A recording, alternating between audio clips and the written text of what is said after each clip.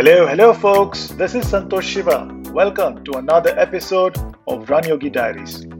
In this show, I bring you conversations with people on a journey of fitness and well being.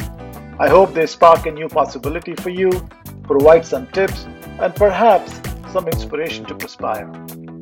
Wishing all of you a very happy, safe, and healthy 2021. Let's hope the pandemic is behind us soon and we can go out and do things that we like. Today's guest is an amazing woman, Miriam Gilbert.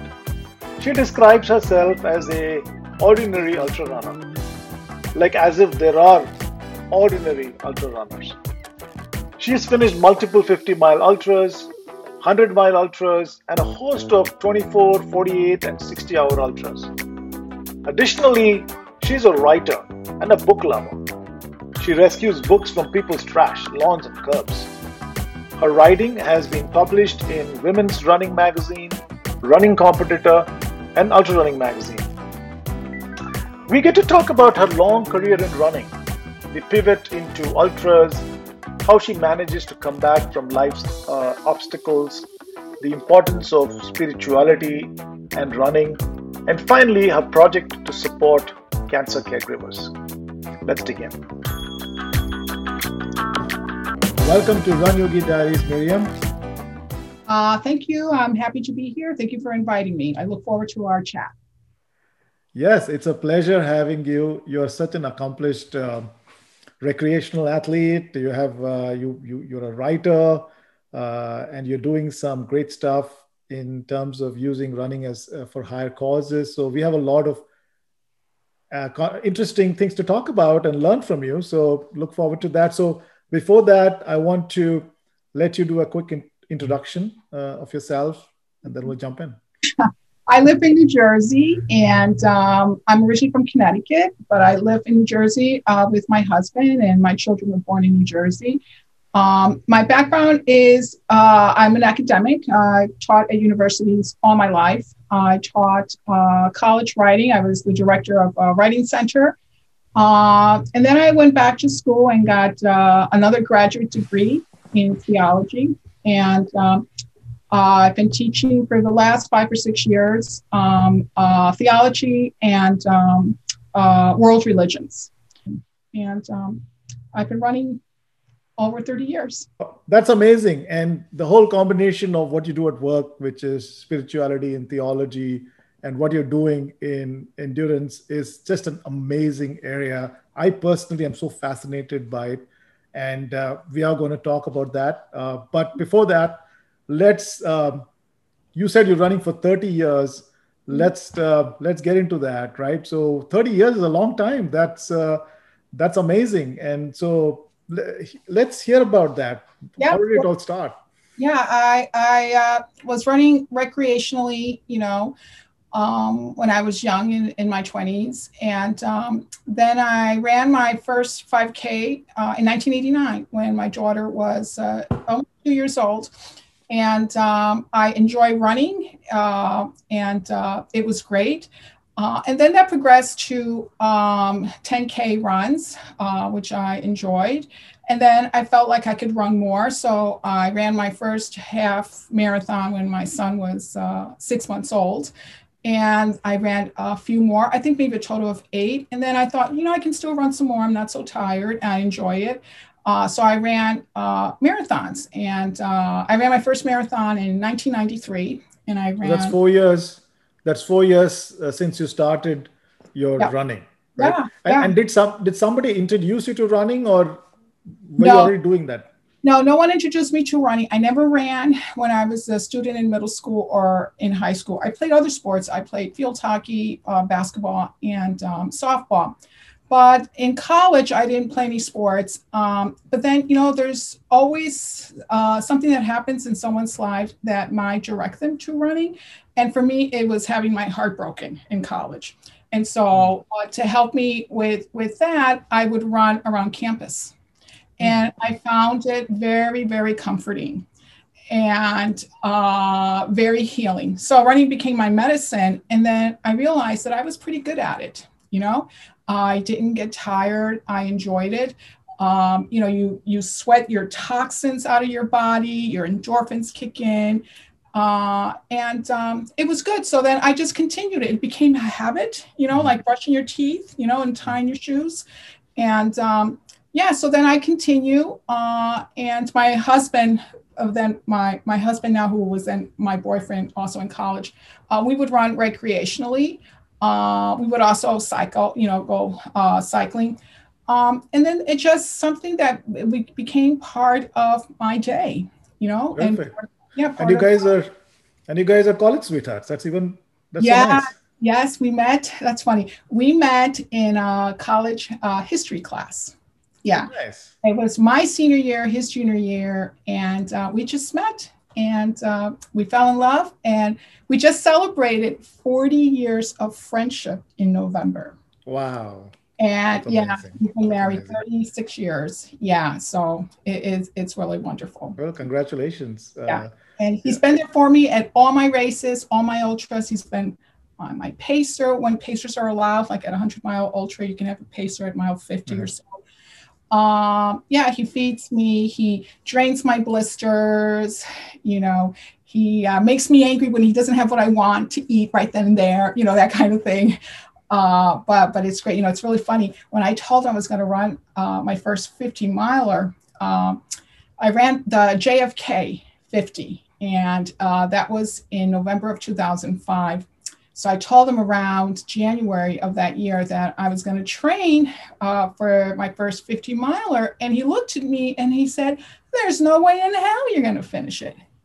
And I was like, "Just because you say I can't, watch me." And I did it. He was so excited for me. So were my kids at the finish. And that was such a great experience. And I got hooked. Wow.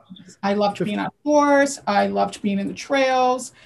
I love being with other ultra runners. We're very supportive of each other, And it was my time too with God. It was my conversation with God. And where do I get my strength to run? It doesn't come from me. I'm not responsible for this. It is the strength that I get from God. Without God's strength, I would not be able to cross that finish line. So and it's a very, very spiritual experience, ultra running for me, very much so. So your first, absolutely. I think we definitely want to dig a little bit deeper in it little later in the conversation. But so your first 50-miler was in 2005, but your first marathon was 1993. Yes. And which was what was your first marathon? My first marathon was the Atlantic City Marathon. Okay. All right. And it rained. Okay. And I was like one of the last people to finish, come through the finish line. But when they say you will hit the wall at mile 20, I hit the wall at mile 19.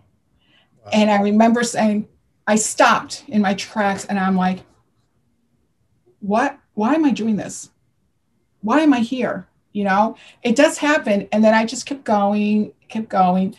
And people on the course were really nice because part of the course took place by the water where some restaurants. So waiters and waitresses would come out and feed us oranges, that kind of thing. And when I finished, I was so happy and I ate like an entire pizza. I just could not stop eating. It was a wonderful experience. And because it rained so much and my shoes I learned later, should have been another size bigger. My right toe got infected, rain. And I had to go to the podiatrist and get medication, and my toes, my nails finally came off, like 3 nails came off. But you know what? That entire time, I'm like already plotting and scheming my next marathon.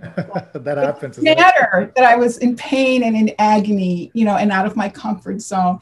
I did it. I finished it. Now let's see if I can do the next one. And that's what happened. The next one. The one thing I didn't like about marathons is that there's just way too many people. Mm-hmm. We're like sardines, And I think marathoners are extremely competitive people. And it's always about their time and how fast they're going to get to the finish. And I'm like, people relax, you know, this is just enjoy the ride, you know? And so I was always like a mid-pack runner, you know? Yeah. And, but I enjoyed it. And I always had my family with me, you know, my kids would join me, you know, on the side to cheer me on. And I ran 2 marathons to raise money for the Leukemia and Lymphoma Society. I ran the Philadelphia Marathon in honor of, in memory of a wonderful friend who was a police officer who lost his life to leukemia at age 45. It's just terrible. And married with children. And then the following year, I ran right after 9/11, I ran the Marine Corps Marathon to raise money in honor of a young little boy named Joey, 12 years old, who was a leukemia survivor. So that was a lot of fun. So yeah, and then one day, you know, I decided that something else popped up in my marathon life and I needed a new challenge. And I happened to be watching CBS 60 Minutes, CBS 60 Minutes, and Leslie Stahl is interviewing Dean Karnazes and Pam Reed. And I had no idea who these 2 people were. And I'm like, ultra marathon, what is that? And so I just perked up and I listened intently and I was fascinated by their story, how they became ultra runners. They both were book authors. They, you know, Dean had his book, Ultra Marathon Man. Pam had her book, The Extra Mile. And I was so fascinated by their training, what they ate, the miles that they put in. And I said, who does that? Who runs these miles? And I got on my computer, I Googled ultra marathon, and the first thing that popped in my area was the JFK 50, which is in Maryland, starts in Maryland, goes to the Appalachian Trail in Virginia and West Virginia, and then goes back to Maryland. And I signed up just then and there. Nice. You know, back in the day, you wrote out a check. Yeah, I remember. Yeah. Checks, and you had checks and you had those very huge, gross, funny looking tags that you would wear on your shoes. Right, exactly. Right? Yeah, those were the days. those were the good old days, yeah. And as soon as I finished JFK, we hop in our minivan to get back to the hotel. I was already plotting and scheming my next one. So let's talk about the first, the JFK 50, right? So you signed up in a jiffy. It is an impulse, well, we can call it an impulse decision, but I think there was a calling already happening.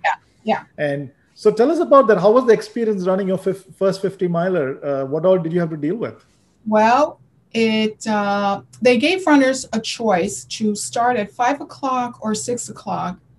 You got an extra, there was a 14-hour limit and a 12-hour limit. So I said, let's be sensible. It's my first ultra. I'm going to shoot for the 14-hour time limit. And I'm going to give myself 13 hours and 59 minutes to finish. That was my goal. Okay, I just want to finish.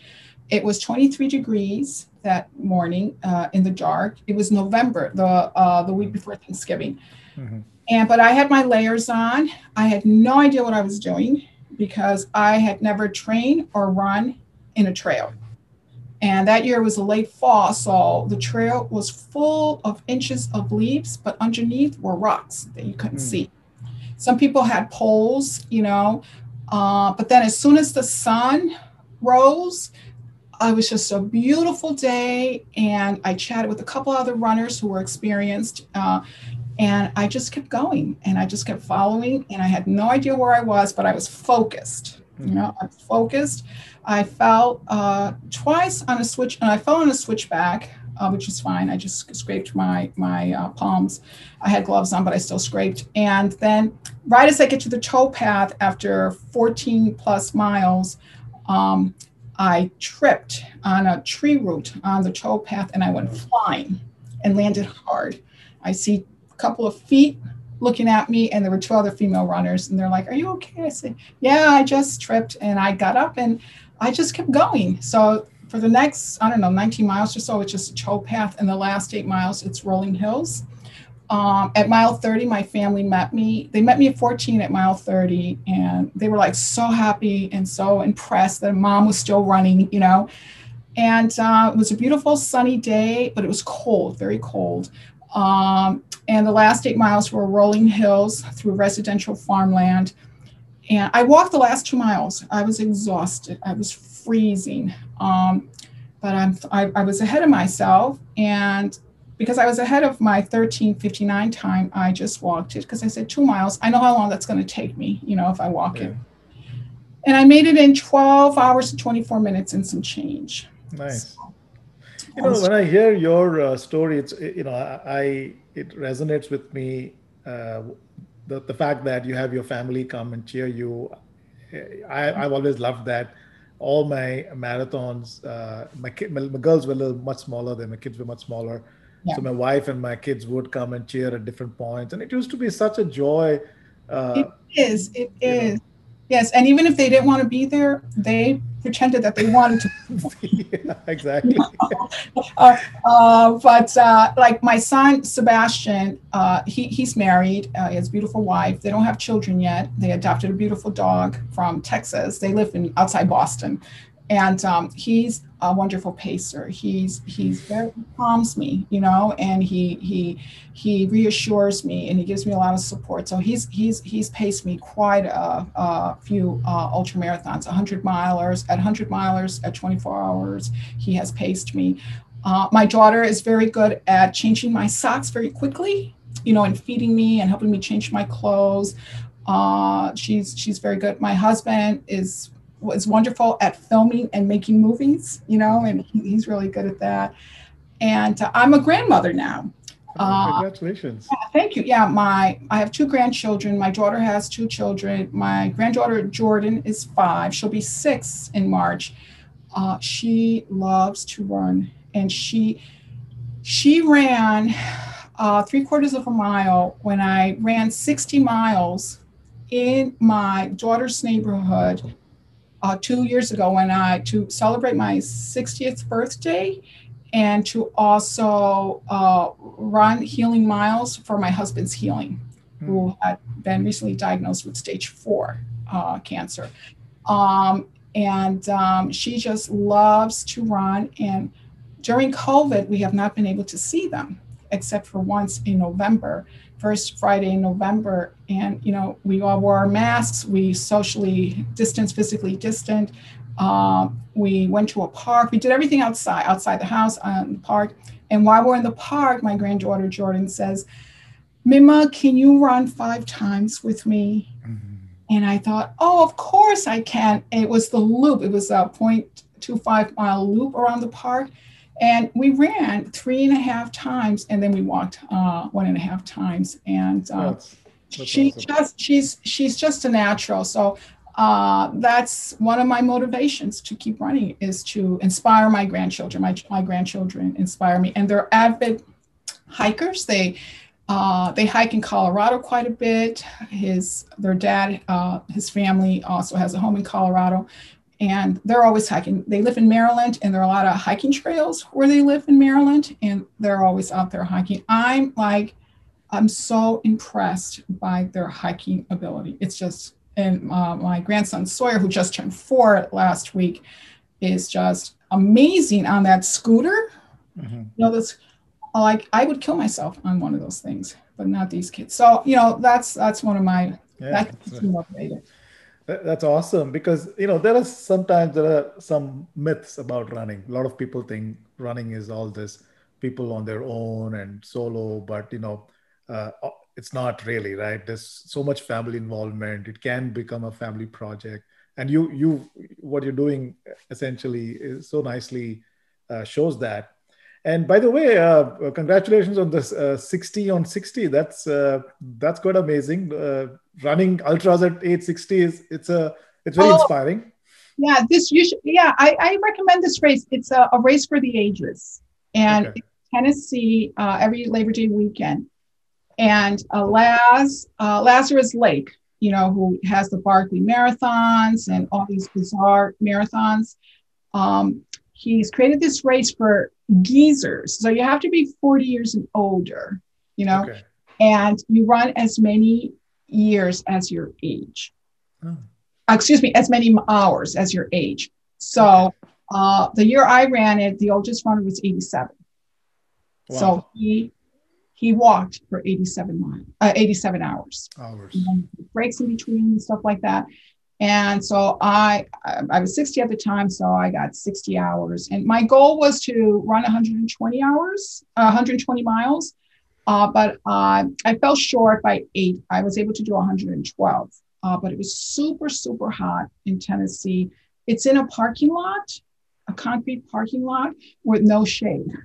So but it was a lot of fun. And as long as you get your 100 miles in, you get your belt buckle, so that was a lot of fun. And so, I definitely recommend it. I told Laz I will come back when I'm 90.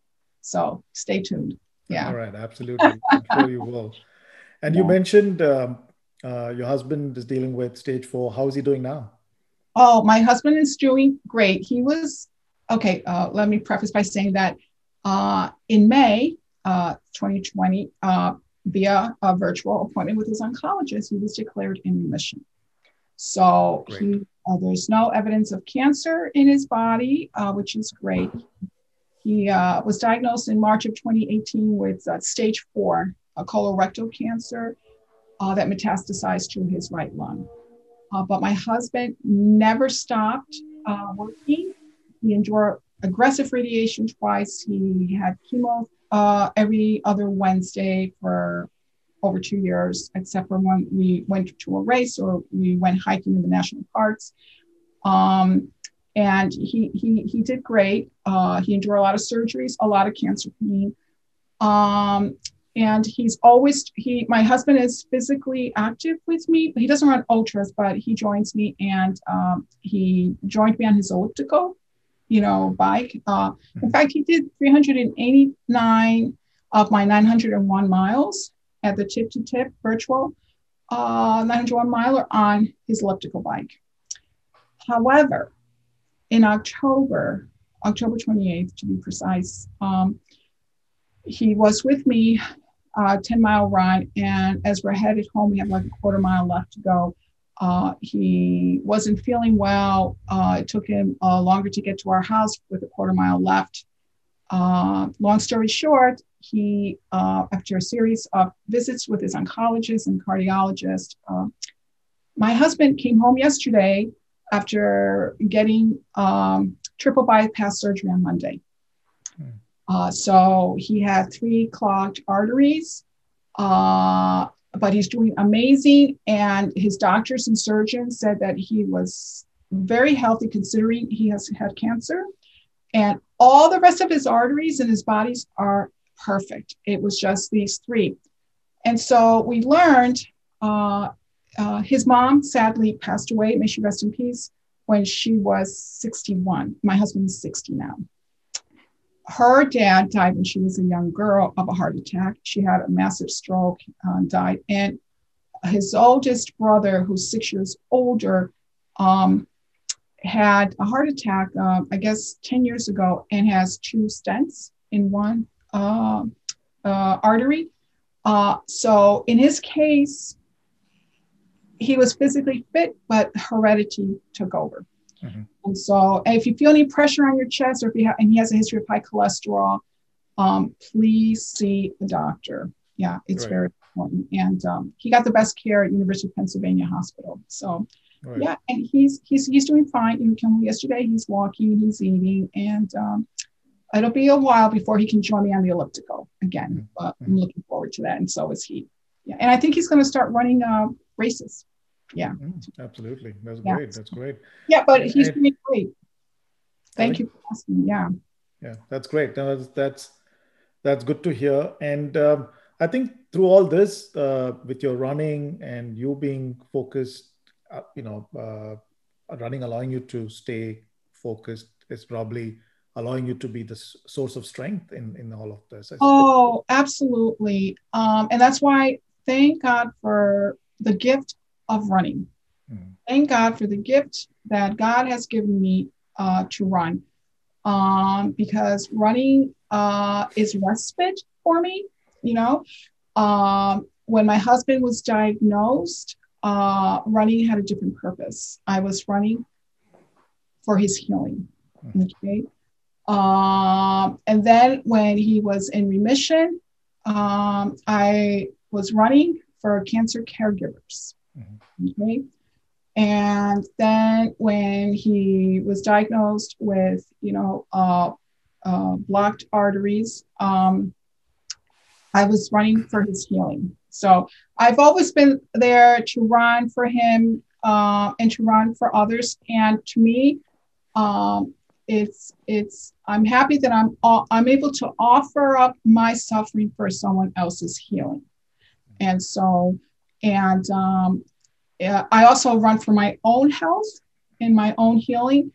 In 2012, I had a laparoscopic hysterectomy that was scheduled 3 days after I placed third female in my first 24-hour ultra.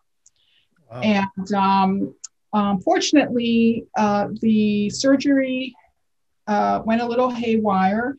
I ended up being in the hospital collective 26 days. That surgery resulted in a small bowel obstruction. Also, my left ureter was transected, so my body was drowning in urine. Only because my immune system is so strong, it wasn't detected till after a month later when my body went into, I had body chills and a high fever, and that's when it was discovered. But the entire time, through all my surgeries, I did not realize how sick I was. My husband never told me because I was so positive and always joking with the doctors and talking about my ultra running. And I saw my medical nightmare.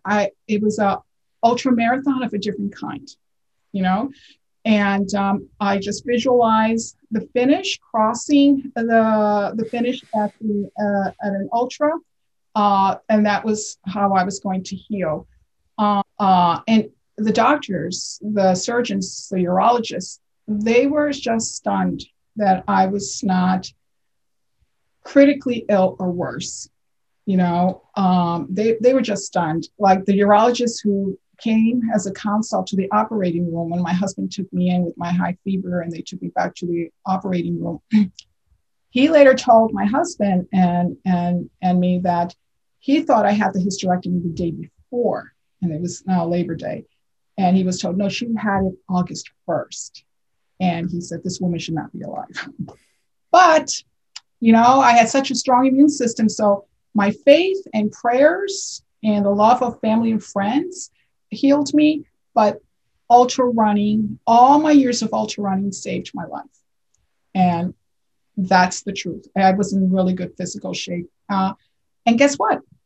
I started to train for my next ultra.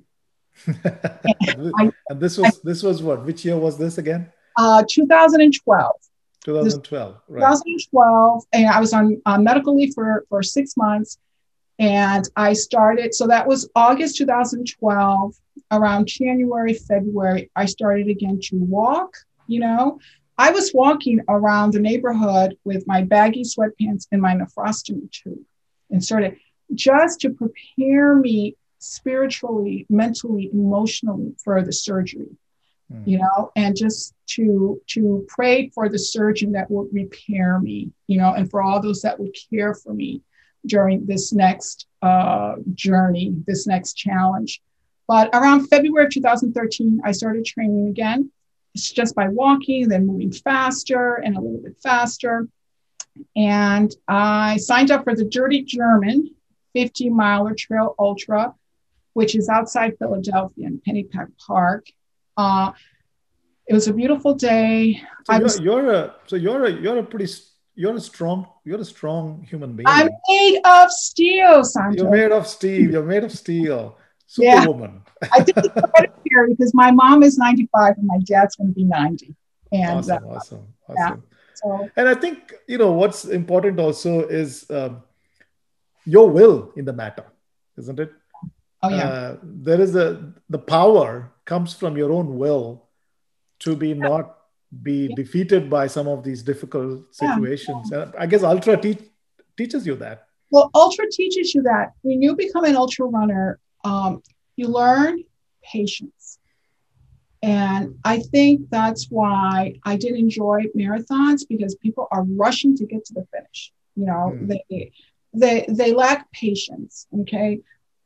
Endurance, you know, life is about endurance. You know, one of my favorite scripture passages from the Bible, the New Testament, is from Hebrews, the book of Hebrews, the letter of Hebrews 12:1. Run with endurance, because like God has placed before you, you know. And another one of my favorite scripture passages is from the Old Testament, from the second book of Samuel, chapter 18, verse 23. Come what may, I want to run. And that describes my life. In fact, that's the title of a memoir manuscript that I have finished. But yeah, so endurance, patience, persistence, you know, persistence is really key. And you have to be willing to endure some degree of suffering and discomfort. Yeah. Okay? Yeah. And so I think because I already had this in my DNA, you know, endurance and persistence and patience, it makes me a good ultra runner, I think. Yeah. And then my years of ultra running prepare my body physically to endure, you know, and to meet any challenge that life throws my way, you know, any curveball that life throws my way. Bring it on. Let's work on this together. Yeah. So in your running journey, you said you started signed up for a 50 miler. So when was your first 100 miler in this? Yeah, my first 100 miler was in April of 2011. Okay, and this is before the 50 yeah, miler. oh yeah, this was before March 2012. In fact, that was the Philadelphia 100. And I was so excited because it was free. Okay. It was the Philadelphia 100. They call it a fat ass. They have a few of these where it's self-supporting and it's free. Mm-hmm. But it was on a certified course, and there's no official clock. It's the honor system. Okay. And I thought, wow, it's only over the bridge. And it was 8 loops, 12 loops on an 8 mile, 12 times around an 8 mile loop, 8.4 mile loop. And I loved the experience. It was wonderful, but I have to tell you, at around mile 96, I just broke down. My husband is with me. By now, I'm just walking. It's a beautiful day. The birds are singing. It's in the morning. And I had this moment of almost disbelief that I was only 4 miles away from the finish. And I started crying. And my husband says, "Why are you crying?" And I'm like, "I don't know." And then things run through your mind. What happens? I asked him, what happens if you die first? Or what happens if I die first? What happens if I die and I never see my future grandchildren? And my husband's like, just keep walking. And just keep walking. Yeah. And then I was listening. I put my iPod to listen to music, and Rascal Flatts, I Will Stand By You. That one song, it's a really beautiful song. Start plays, and I'm like, I'm like crying because it's such a beautiful song. But it was just that moment, and I think that was that moment was my really strong communion with God at that moment. It's just a beautiful moment. It's that these were not tears of pain and suffering, but they were tears of joy and sort of disbelief that I was going to. Plus, your body is tired. You lose cognitive functioning in these 100 milers. You slur your speech. You cry. You can't tell time on your watch. You think that you're never going to finish it, but you are, because you can't tell time. And I have hallucinated.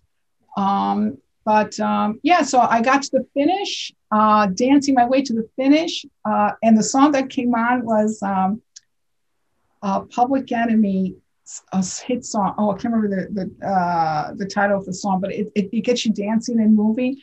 And it was such a beautiful experience. I was high, literally high for 2 weeks.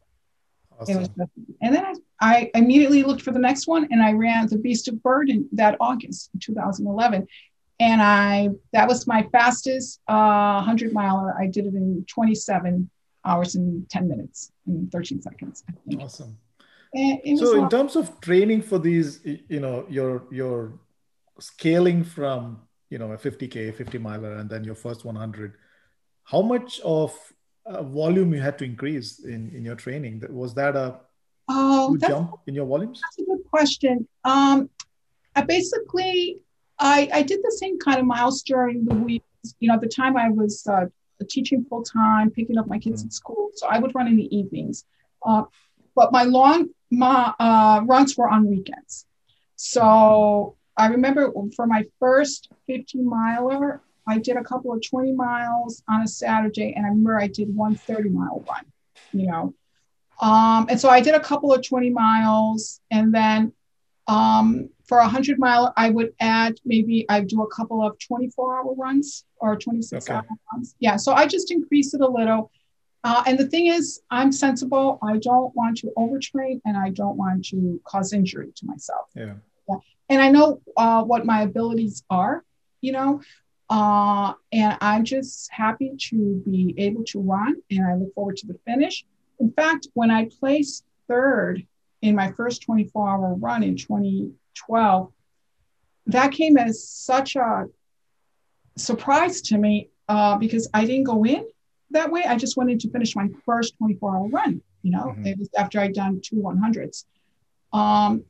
But apparently I had a good day, and I think I was starting to become faster at that point in my running life, and I was a better runner. I was no longer a mid-pack runner. And then I had my medical nightmare, and then everything was over, And so then I had to slow down, and I was no longer as fast as I used to be.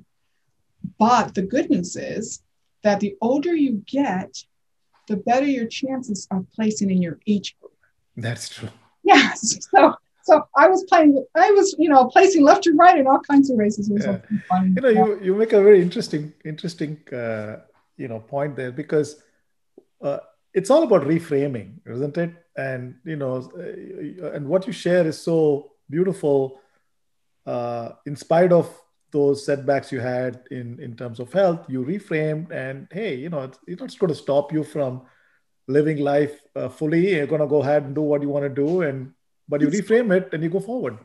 Exactly. I'll tell you, you just reminded me of another health issue that I had. In 2008, I had 2 DNFs. Did not finish. It was the Laurel Highlands 70-miler. And then after that, a couple of months later, I went for the GEAR, a Greater Eastern Endurance 100K, which is a mountain ultra in George Washington Forest Park in Virginia. And I missed the first cutoff at mile 19.3 at the Laurel Highlands by about 10 minutes. Okay. But I noticed that I was having difficulty catching my breath, and that's not like me at all. Plus, it was also a brutal course of, climbing boulders, and it was, elevation was high. And that was my first DNF. It was very humbling experience, but I was glad that I didn't, I was glad I missed the cutoff, because it poured for the next 100 hours all night, so I didn't get soaked in the rain. And then I went back out. I think it was a couple months later, September, because Laurel Highlands was in June. September was the GEAR 100K. And it was a tough mountain race, ultra. And John joined me from mile 40 on. But I was having difficulty catching my breath, which was unlike me. And I dropped. I dropped at mile, it was 60 at mile 56 something. I dropped.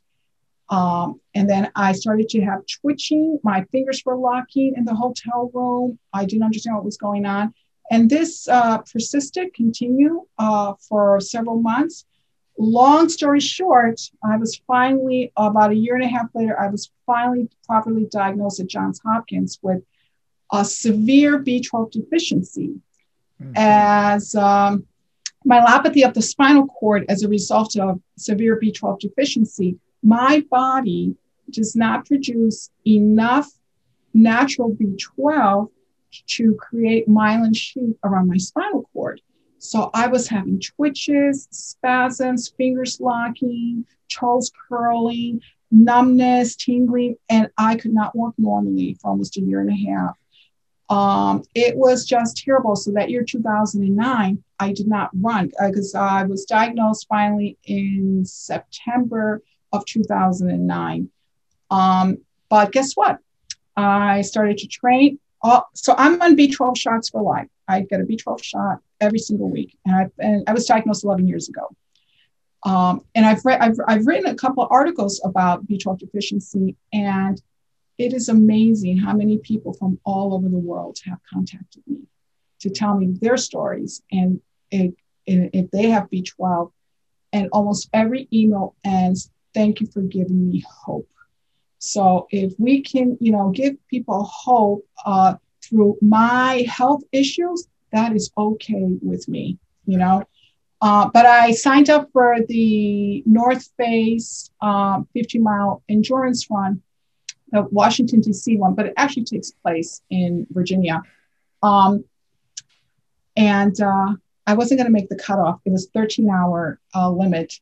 And I had like 20 minutes and 4 miles to go. And I knew I wasn't going to make it. And so at that point, the volunteers or race director will take your bib and say, you got to turn in your bib. And I said, no, I'm not turning in my bib because number one, I paid for it. And number two, I'm on a healing journey. I'm on a personal journey. And I told the guy what I had been through with B12 deficiency. And he said, okay, you can keep it, but you're running as a public person in the park. I said, oh, that's okay. I just want my bib.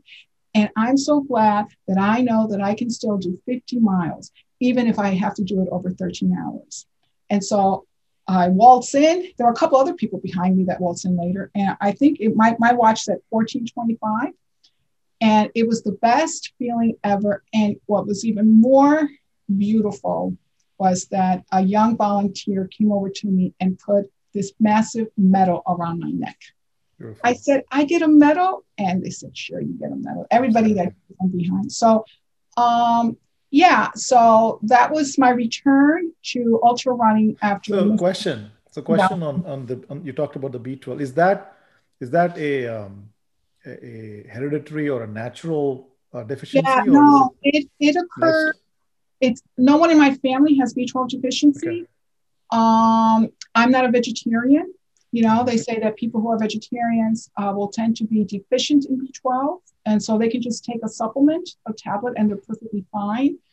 In my case, it was neurological. I mean, I was not able to walk. It was terrible. The summer of 2009, I spent in bed a lot, but I would go out every day and just drag my legs for 3 or 5 miles, even if it took me 3 hours. I just needed to get out. And I'm not sure why I have that. It could be an autoimmune thing that I have, but I was tested for ALS 3 times. Thank God it's not that. I was tested for MS twice. It wasn't that. I had a spinal tap that revealed abnormally high protein levels in my spinal fluid.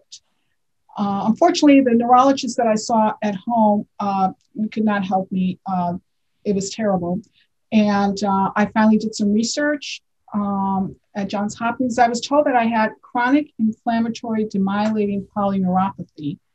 And that means I have too much protein in my body, and they were going to run a plasmapheresis procedure where they, take it out. And then they said, no, you don't have that. We're not sure what you have. You seem to be exhibiting the same symptoms as people who work at a meat packing place in Ann Arbor, Michigan. They work with pig brains, and they have been diagnosed with chronic inflammatory demyelinating polyneuropathy. So the neurologist said, I think you should stop eating pork. And that's when I knew I had to go someplace else, because number one, she never asked me if I eat pork, okay? And she just assumed. And yes, I eat pork. I've never been a problem, but I eat it, once a month or something, twice a month. And that's when I went to Johns Hopkins and I researched an expert in chronic inflammatory demyelinating polyneuropathy.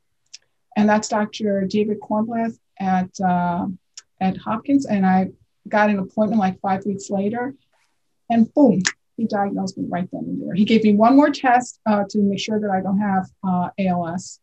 And I do have intrinsic factors, so it was nothing. I don't have pernicious anemia. And so, yeah, every week I give myself a shot, and I also take sublingual B12, 1,000 mcgs. I have my moments. I still get cramping. I still get terrible cramps. I had a terrible cramp this morning in bed when I stretched on my right calf. But I don't let it stop. My right toe has permanent nerve damage. Okay. My feet will get tingling, and I'm watching TV. They curl up. It's very painful. My fingers will curl up. My husband will, uncurl them. But I go on, just keep moving. And, it's a great, and movement, a great spirit. Yeah. And movement is so important to health. You can have a health crisis, but if you keep moving, it's going to help you heal. Yeah. No, that's so wonderful. I think you're so much spirit in the way you lead your life. There was a quote I recently read somewhere, that and this was in the context of the pandemic and how the way it's impacting people. There are some people who are getting very negatively affected by it, and we completely understand and empathize with that. And there are some people who are reframing and reinventing themselves and thriving, and you definitely fall in that category. And so there was a nice quote that I read, which is, you can, when in a boiling water, if you put potato, it cooks, but if you put a coffee seed, it spreads flavor. And I said, wow, that's a nice quote that just catches the essence of how different people respond to difficult situations. And you definitely are like a coffee bean, because nothing is stopping you. And you're also, in addition, spreading hope, spreading inspiration to other people. You're not getting stopped by, oh my God, I am so sick and I am going to mope in a corner because life is not being fair to me. But hey, you're like, it's okay. I'm going to get up and run again. And I'm going to keep moving. And I'm going to also help other people who have similar problems to lead a better life and deal with some of the situations. So it's like the coffee bean example here. Oh, so thank you for that. Yeah, you summed that up pretty nicely. I appreciate that. Thank you. Yeah. And you also are raising funds for, stuff to support cure of cancer. And I'll definitely share that link in the. Well, yeah, it's not for cure of cancer. I wanted to focus on cancer caregivers. Okay. And so these are people, because my experience as a cancer caregiver inspired me to start this. When I became a cancer caregiver, I found that there weren't a lot of support groups for cancer caregivers. I finally found a really good support group called the Well Spouse Association. So what is a cancer caregiver? Can you talk to us about it? Anyone who cares for a loved one who is enduring cancer.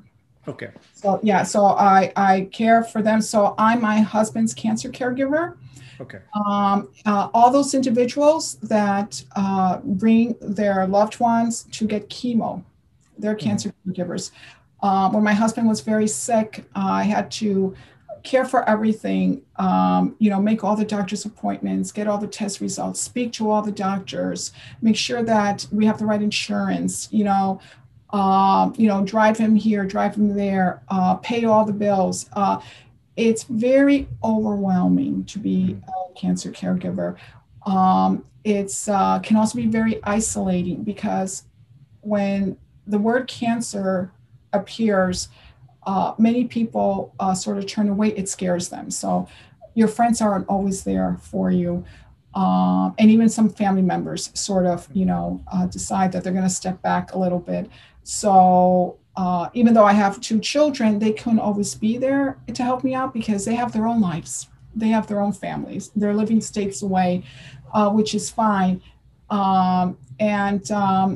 It's very depressing to go to a cancer treatment center because there are so many people that are suffering with cancer, all ages, all gender, all races, children, elderly people, young people. And it's really overwhelming. And so I decided that, based on my experience, that I don't want cancer caregivers to be forgotten. Mm-hmm. And so I created Ultra Care for Cancer Caregivers. Last year, this December last year, my husband was still getting chemo. And to help me as part of my respite while taking care of him, and you always worry about the future. What is the future going to hold for my husband? What is the future going to hold for us? When my husband was in a lot of cancer pain, he lost 40 pounds. We could not eat our meals together. It was very, there were many days that I cried, okay? But I have to be strong. And I never stopped running, going out for runs. And my husband was so wonderful. We still went hiking to national parks. He joined me in 4 ultra marathons from 2018 to 2020. He was still there for me. And so I decided, last year I knit a lot of scarves. I knit 9 scarves or 7 scarves. I forget how many. And I knitted them for cancer caregivers. And I knit 2 for my grandchildren. And so one day in December, during the holiday spirit, I knocked on people's doors who were getting chemo while my husband was getting his. I introduced myself, who I was. I'm a cancer caregiver like you.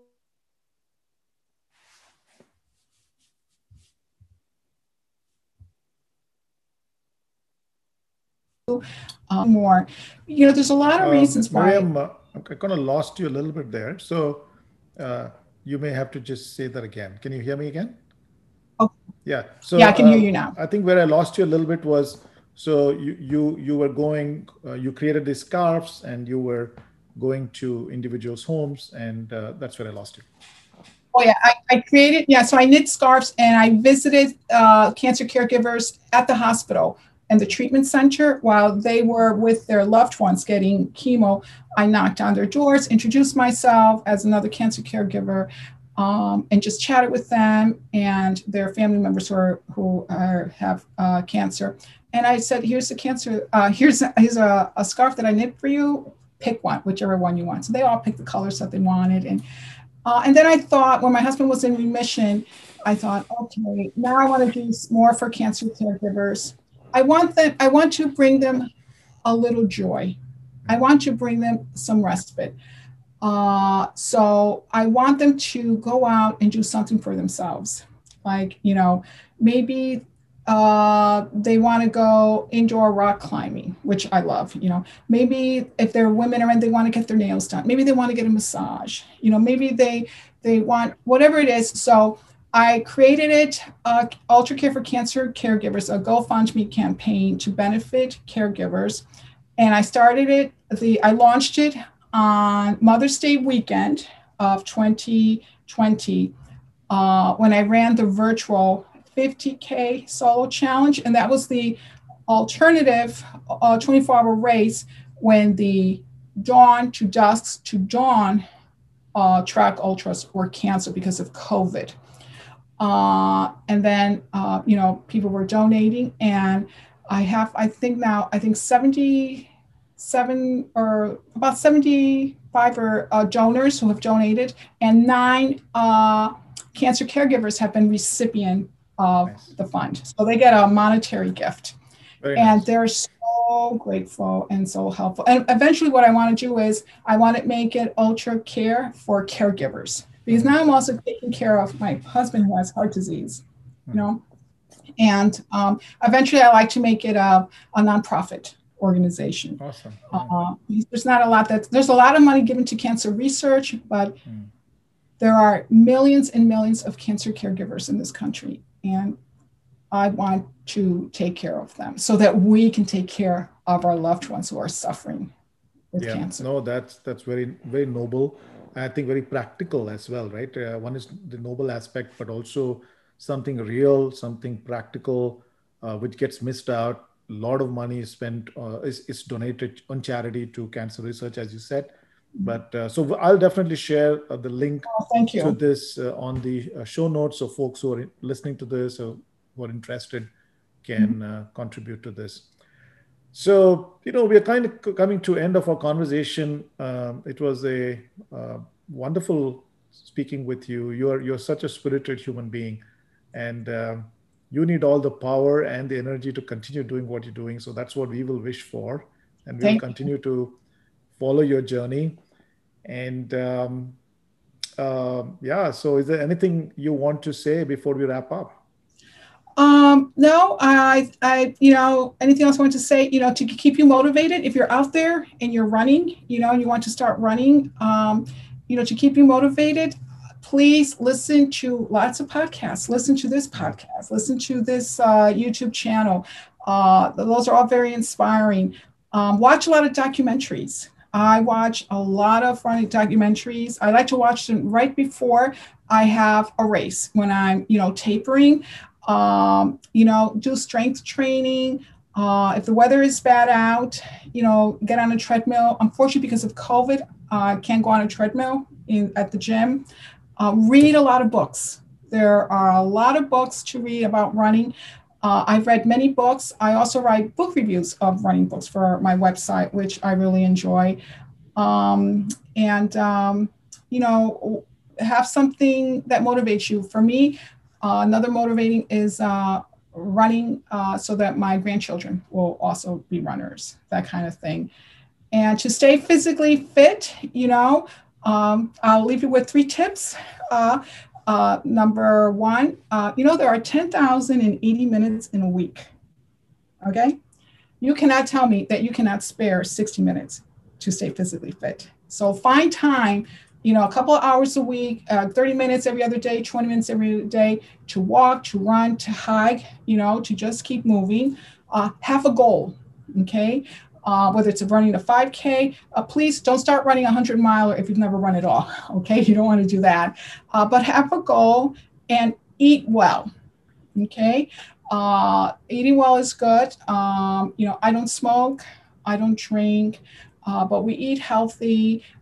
We grow our own vegetables, and we cook at home, and we avoid junk food. But I have to confess, if I need that pizza from my favorite place, I'll order it. So, that's it. And staying physically fit, whatever sport you decide to take on, will save your life. Absolutely. It's fine. Thank you. Those are wonderful tips. Miriam, thanks a lot for joining today. Have a wonderful day, rest of the week, and we'll be in touch. Oh, thank you so much, Santosh. You have a great day, and thank you for all you do. Your work is amazing, and I'm really glad that you connected with me and we connected with each other. All right. Absolutely. Bye-bye. Okay.